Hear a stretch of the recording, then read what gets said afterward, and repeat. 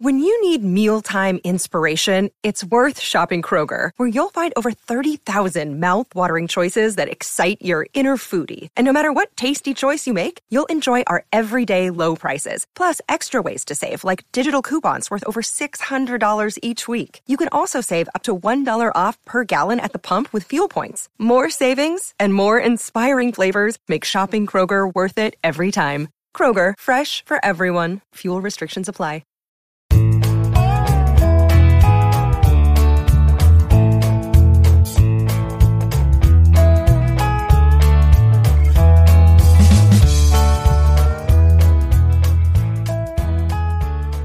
It's Friday, September 23rd, and you're tuned into the Cleveland Baseball Talk podcast. I'm Joe Noga, joined by Paul Hoynes. Hoynesy, the Guardians crept closer to a division title for the first time since 2018. They completed what you would probably say was an improbable sweep of the Chicago White Sox. 3 games at the beginning of this week. They came into town looking to just at least win one. They wound up winning 3, and now they are in complete command in the Central Division. It's not a matter of if they will win the division. Now it's a matter of when. Yeah, definitely, Joe. It was, they just, we were talking to Trevor Stephan after the game. He said we took care of business, and that was a perfect phrase because they swept Chicago. You go back to starting on September 9th when they started, had a stretch of 12 games against the Twins and the White Sox, their nearest rivals in the division, and they went 10-2 against those two teams. Basically, sent them home for the offseason. It's really impressive. They are playing right now like a veteran team in the hunt for the playoffs. You see them coming out each night, taking each game as its own entity and winning that night, winning early, getting the pitching, doing the little things. We saw it again in the first inning yesterday with Andres Gimenez squaring around a bunt with 2 outs and a runner at third base, getting that first run home for Cleveland, putting them on the board. And it was people criticize this way of playing, this death by 1,000 paper cuts or whatever. What Gimenez did, that was beautiful baseball. It was fun to watch that and see them, have success right there off the bat. Yeah, that was a perfect bunt to score. Jose Ramirez, Chicago's third baseman, was Yoan Moncada, was playing back behind a bag, and he took advantage of the situation. Now, as we were talking about before the podcast, Earl Weaver's probably rolling in his grave right now, and all those old-time managers that love the 3-run homer, and live by the credo: if you play for 1 run, that's what you get. And but still, that was a 2-run inning, so they took a 2-0 lead. That was the second run of the inning, and it was just a beautiful play, and it was purely instinctual. It wasn't the call didn't come from the bench. Gimenez saw that Moncada was back, and he just, reacted to the situation in the game. And it was, that's when, like you said, Joe, it's a beautiful part of the game that has been kind of trampled on by the home runs and guys driving in 150 runs and the power aspect of the game. Yeah, the 3 true outcomes players, those guys like Jim Thome, it's either a home run, a walk, or a strikeout. I that sort of focus from baseball all these years, it maybe teams will see them doing things differently, and the focus will start to shift because this is how the organization has built itself. You look at the players that have been drafted. You bring up a Will Brennan, who's a contact guy, and he fits right in, and he just starts hitting right off the top in his first couple of games as well. So it's not like it happened by accident. This is what the team has been planning to do for several years now, and it's really amazing to see it come to fruition in the way that it has. It just over these last 2 weeks, they're handling all these teams that were projected to be better than them in the AL Central, the youngest team in the league, and all that. You've got guys like Stephen Kwan, who's now tied for the league lead in triples because he puts the bat on the ball and he gets his rear end around the bases. Yeah, they really basically ran the White Sox out of the ballpark in this 3-game series. It seemed like every time you looked up, they were going first to third. They were forcing the White Sox defense into errors. They just dominated the game with their speed. I would hate to be a catcher and a pitcher, trying to control that running game, and they've really taken advantage of it, and they've been successful at it. They haven't been running like they haven't ran into a lot of outs. Every time they run, it's usually with a purpose, and it's usually successful. Yeah, pesky is a way that they've been described. I think Rocco Baldelli and the Twins described them in that way, but not in a derogatory way, but just like they never let teams like Minnesota and Chicago that were built more for those big 3-run innings to get settled in and do that to them. They they're able to, with their defense, with their pitching, have quick innings, get through, and a solo home run doesn't really hurt them. And when their offense is clicking, they've been really successful just in these last 2 weeks. Uh, it starts with Quan at the top, obviously. When Miles Straw is clicking at the bottom of the lineup, we've seen that connection. You wrote about that, how that has worked as well. But really, you look at Shane Bieber on the mound, and he's the reason why you were able to go out there and sort of nip away at them, a run or two every couple of innings, because Shane Bieber's giving you consistency and 7, 8 innings a start now every time he takes the mound. Yeah, he was really in the groove last night. He gave up a runner in the first inning when after Cleveland had taken a 1-0 lead, and but then he kind of just shut them down until giving up the home run to Sheets in to start the eighth. But he's won his last 4 games, Joe. He you know he's allowed 5 earned runs in 30 innings over his last 4 starts. Just has been a dominant, really. He's been the Shane Bieber that we saw in 2020. A little different version, not throwing as hard, but he's answered the bill every time out, and just he's fun to watch. And like you said, with that bullpen and that starting rotation, all you have to do is score 3 or 4 runs, and they can make that stand up. Yeah, it's taken, since he came back from that injury last year, it took almost a full year for him to really round into that dominant form that he was at prior to the injury.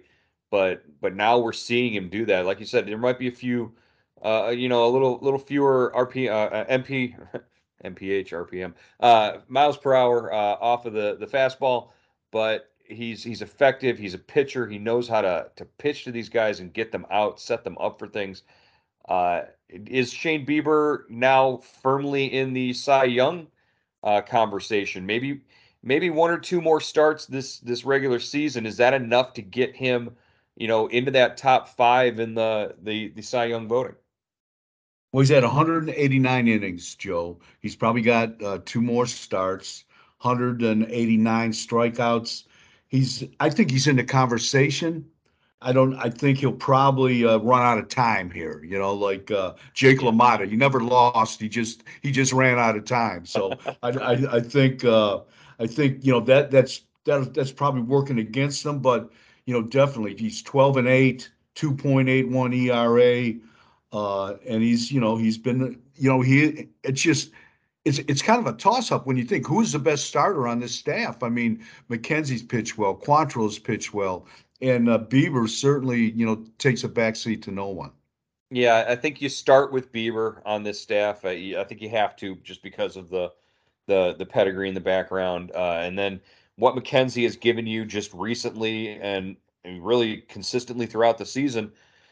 I think you got to look at him. Quantrill takes his lumps. He gives up hits. He gets beat up, but he gives you innings. He's just such a grinder.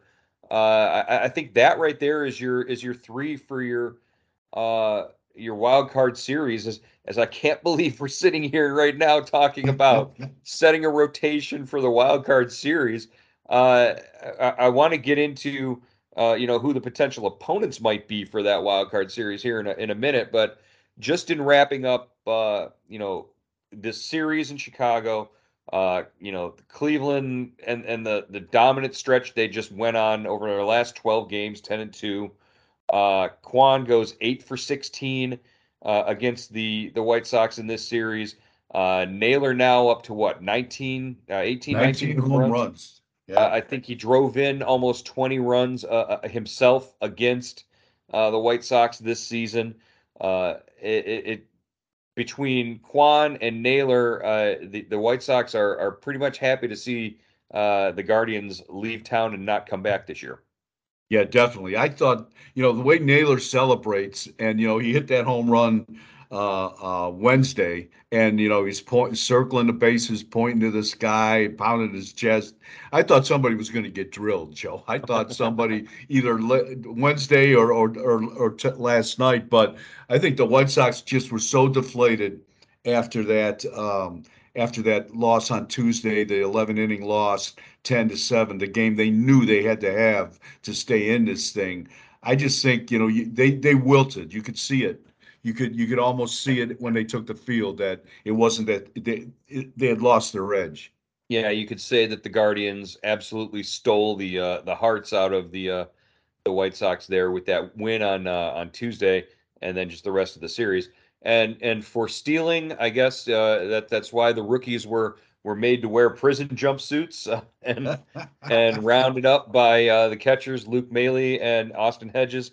Really kind of fun. This is a tradition that the club has had for years. The final road trip of the season, the rookies and first year players all have to wear some sort of costume on the flight to the final the road series. What did you learn about that? What did you find out from the club and from the players about how that all came about? Well, I think Austin Hedges and Luke Maile, the catchers, were behind this. They were the ringleaders, and it wasn't just rookies, like you were saying, Joe. I mean, what was Ahmed Rosario doing wearing hats, wearing a Maybe prison jumpsuit? He's got 5 years in the big league, so I maybe, don't know what was going on. maybe he just likes the color orange. I think that Yeah, might be it. I don't know. I saw Owen Miller in there as well, and yeah, he's oh, I don't think he's not qualified. Owen Miller and Eli Morgan. I don't know yeah. if either of them qualify as rookies this year, but it's always interesting. Heck, the one year we saw Augie Rivero, the translator, he was dressed up as one of the characters that I think they did superheroes the one year, and he was dressed up. So it might just be rookies and in parentheses anybody who likes to dress up for any occasion. Yeah, So I was thinking maybe they didn't do this last year because of COVID or something, and maybe mm, those guys got caught in the backwash. Maybe I don't know. well, and that's the other thing is with as many rookies as you've had come up and debut this year, I believe Will Brennan was the 16th on the list. You've got to find something that's there's enough of it. You can't be like the Beatles or something. Like it's got to Yeah, be yeah, something where you can find 12 of them and have everybody dress up. So the somebody raided a Spirit Halloween, I guess, and got the costumes all taken care of. Credit to Tony Amato, I guess for doing his job there. But fun to see that. Fun to see that this team and this club. You could tell in the clubhouse. I wanted to ask you actually about was it Tuesday night's win when they were interviewing Kwan in the clubhouse, and basically Miles Straw and Austin Hedges came over. Were you guys around when they were doing that yeah. I don't interview? know. I don't know what was going on. If they were acting like they were interviewing them or giving them a hard time, I don't know. It was strange. They were when we were talking to Bieber last night. They were, Austin Hedges was screaming something. It was like bedlam in there after that game. Yeah, this is the time of year and the situation with this team where a guy like Austin Hedges' personality can really come out and really sort of take over that clubhouse. When you're days away from clinching the division championship, Austin Hedges has one of those big, boisterous personalities, and it doesn't surprise me that he's butting in on Stephen Kwan's on-air live interview with Andre, and Miles Straw comes over. He's drinking a protein shake and throwing his arm around guys, and Hedges is there with no shirt on and just Yeah, Hedges only does interviews with no shirts on now. He doesn't do interviews with his shirt on. That's well, funny. you're lucky he's wearing pants. That's all. Yeah.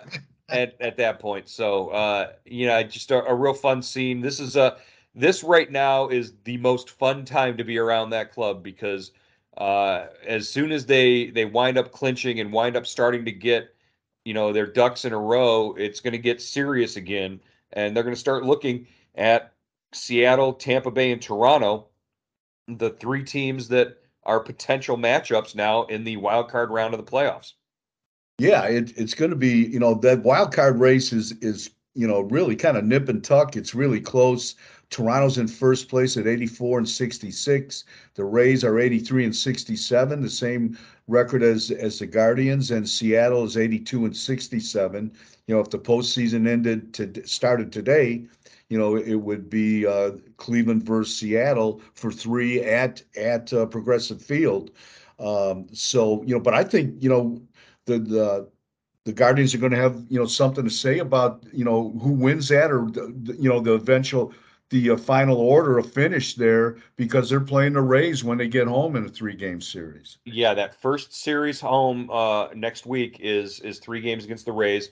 The Rays will be highly motivated to win those games, so obviously they're going to put their best lineup in there, and don't be surprised if Tito throws a Cody Morris or even a Hunter Gaddis. Somebody comes up to make a start in one of those games just to sort of reset the pitching order and get things lined up for October 7th when the postseason would begin.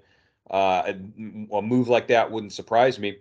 The Yankees head up to Toronto after their next series, so there could be desperation there for Toronto in terms of wanting to try and keep a hold of the home field advantage in their first round wild card matchup, and obviously that's a big advantage if they have it against a team like Toronto or a team like Tampa Bay or Seattle, because you might have guys who aren't vaccinated and can't make the trip. So, very interesting to see what happens there over the next week to 10 days with these matchups. I just want to know who you think matches up best against the Guardians in a favorable matchup for Cleveland. Well, they didn't match up too well against Seattle, Joe. You saw that series. No. I covered almost out of 7 games. I think I covered 6 of them, and none of them went very well. But they're struggling a little bit now. So maybe they're not as good as they looked against Cleveland during that home and away series. But they are a dangerous team. They've got pitching, power, bullpen. They have a little bit of everything. Joe, if I had my druthers, I'd kind of go with Toronto, but that was just with me getting a quick look at Toronto, a 3-game series at Rogers Center in Toronto. I didn't think they looked good at all. I mean, the Cleveland won that series, and to me, Toronto wasn't hitting. They looked sloppy defensively, and I thought Cleveland's speed could upset them. But it's probably not going to shake out that way. But out of the 3, I don't. The Rays always scare me. They always kind of pull a rabbit out of the hat. But if I could pick the matchup right now, I'd go with Toronto. Yeah, John Schneider, obviously the interim manager there. He took over midway through the season, so it's not like they've had the smoothest ride this year. But they're the team with the most talent. I think they're the team that a lot of people picked to actually win the World Series this year. So there's that. There's what they can bring to the table when they're playing their best baseball. We just haven't really seen that out of Toronto. I think, like you said, probably the scariest option to me is Tampa Bay. just because we know that at any time the starting pitching and the bullpen can completely shut a team down. We've seen that over the years from Tampa Bay. And, there's a lot of intrigue with that matchup would be with Kevin Cash. And history shows that when the Guardians host the Rays in a wild card game or matchup in at Progressive Field, that things don't necessarily go as planned. Yeah, I forgot about what 2013, right? 4-0. They were done. They win the last 10 games of the regular season, and they were done in one and done in the wild card. Yeah, it's something you definitely don't want to see happen. All right, Hoynesy, tonight's matchup in Texas, Guardians versus Rangers. First time we've been back to that ballpark since what? Since the final series of last year. Final series of last year, yeah. What are we looking for tonight out of the Guardians? Yeah, interesting matchup. Cody Morse, rookie, making his fifth start, is going against John Gray, their best starter. But Texas, they spent all that money, Joe, like $500 million over the winter, and the GM gets fired, the manager gets fired, and they've been eliminated basically. So things haven't gone well for Texas. So hopefully, Cleveland keeps him on the downward slide. Joe, one thing. Can you explain what has to happen for Cleveland to clinch? Yeah, there is a scenario where the Guardians could clinch the division title before they get home on to open the final homestand on Tuesday. But they would have to either sweep Texas or win 2 out of 3 in Texas, and the White Sox would either have to lose 2 or 3 games against Detroit at home this weekend. So any combination of either Cleveland 2 or 3 wins and Chicago either 2 or 3 losses gets the Guardians a chance to clinch on Sunday.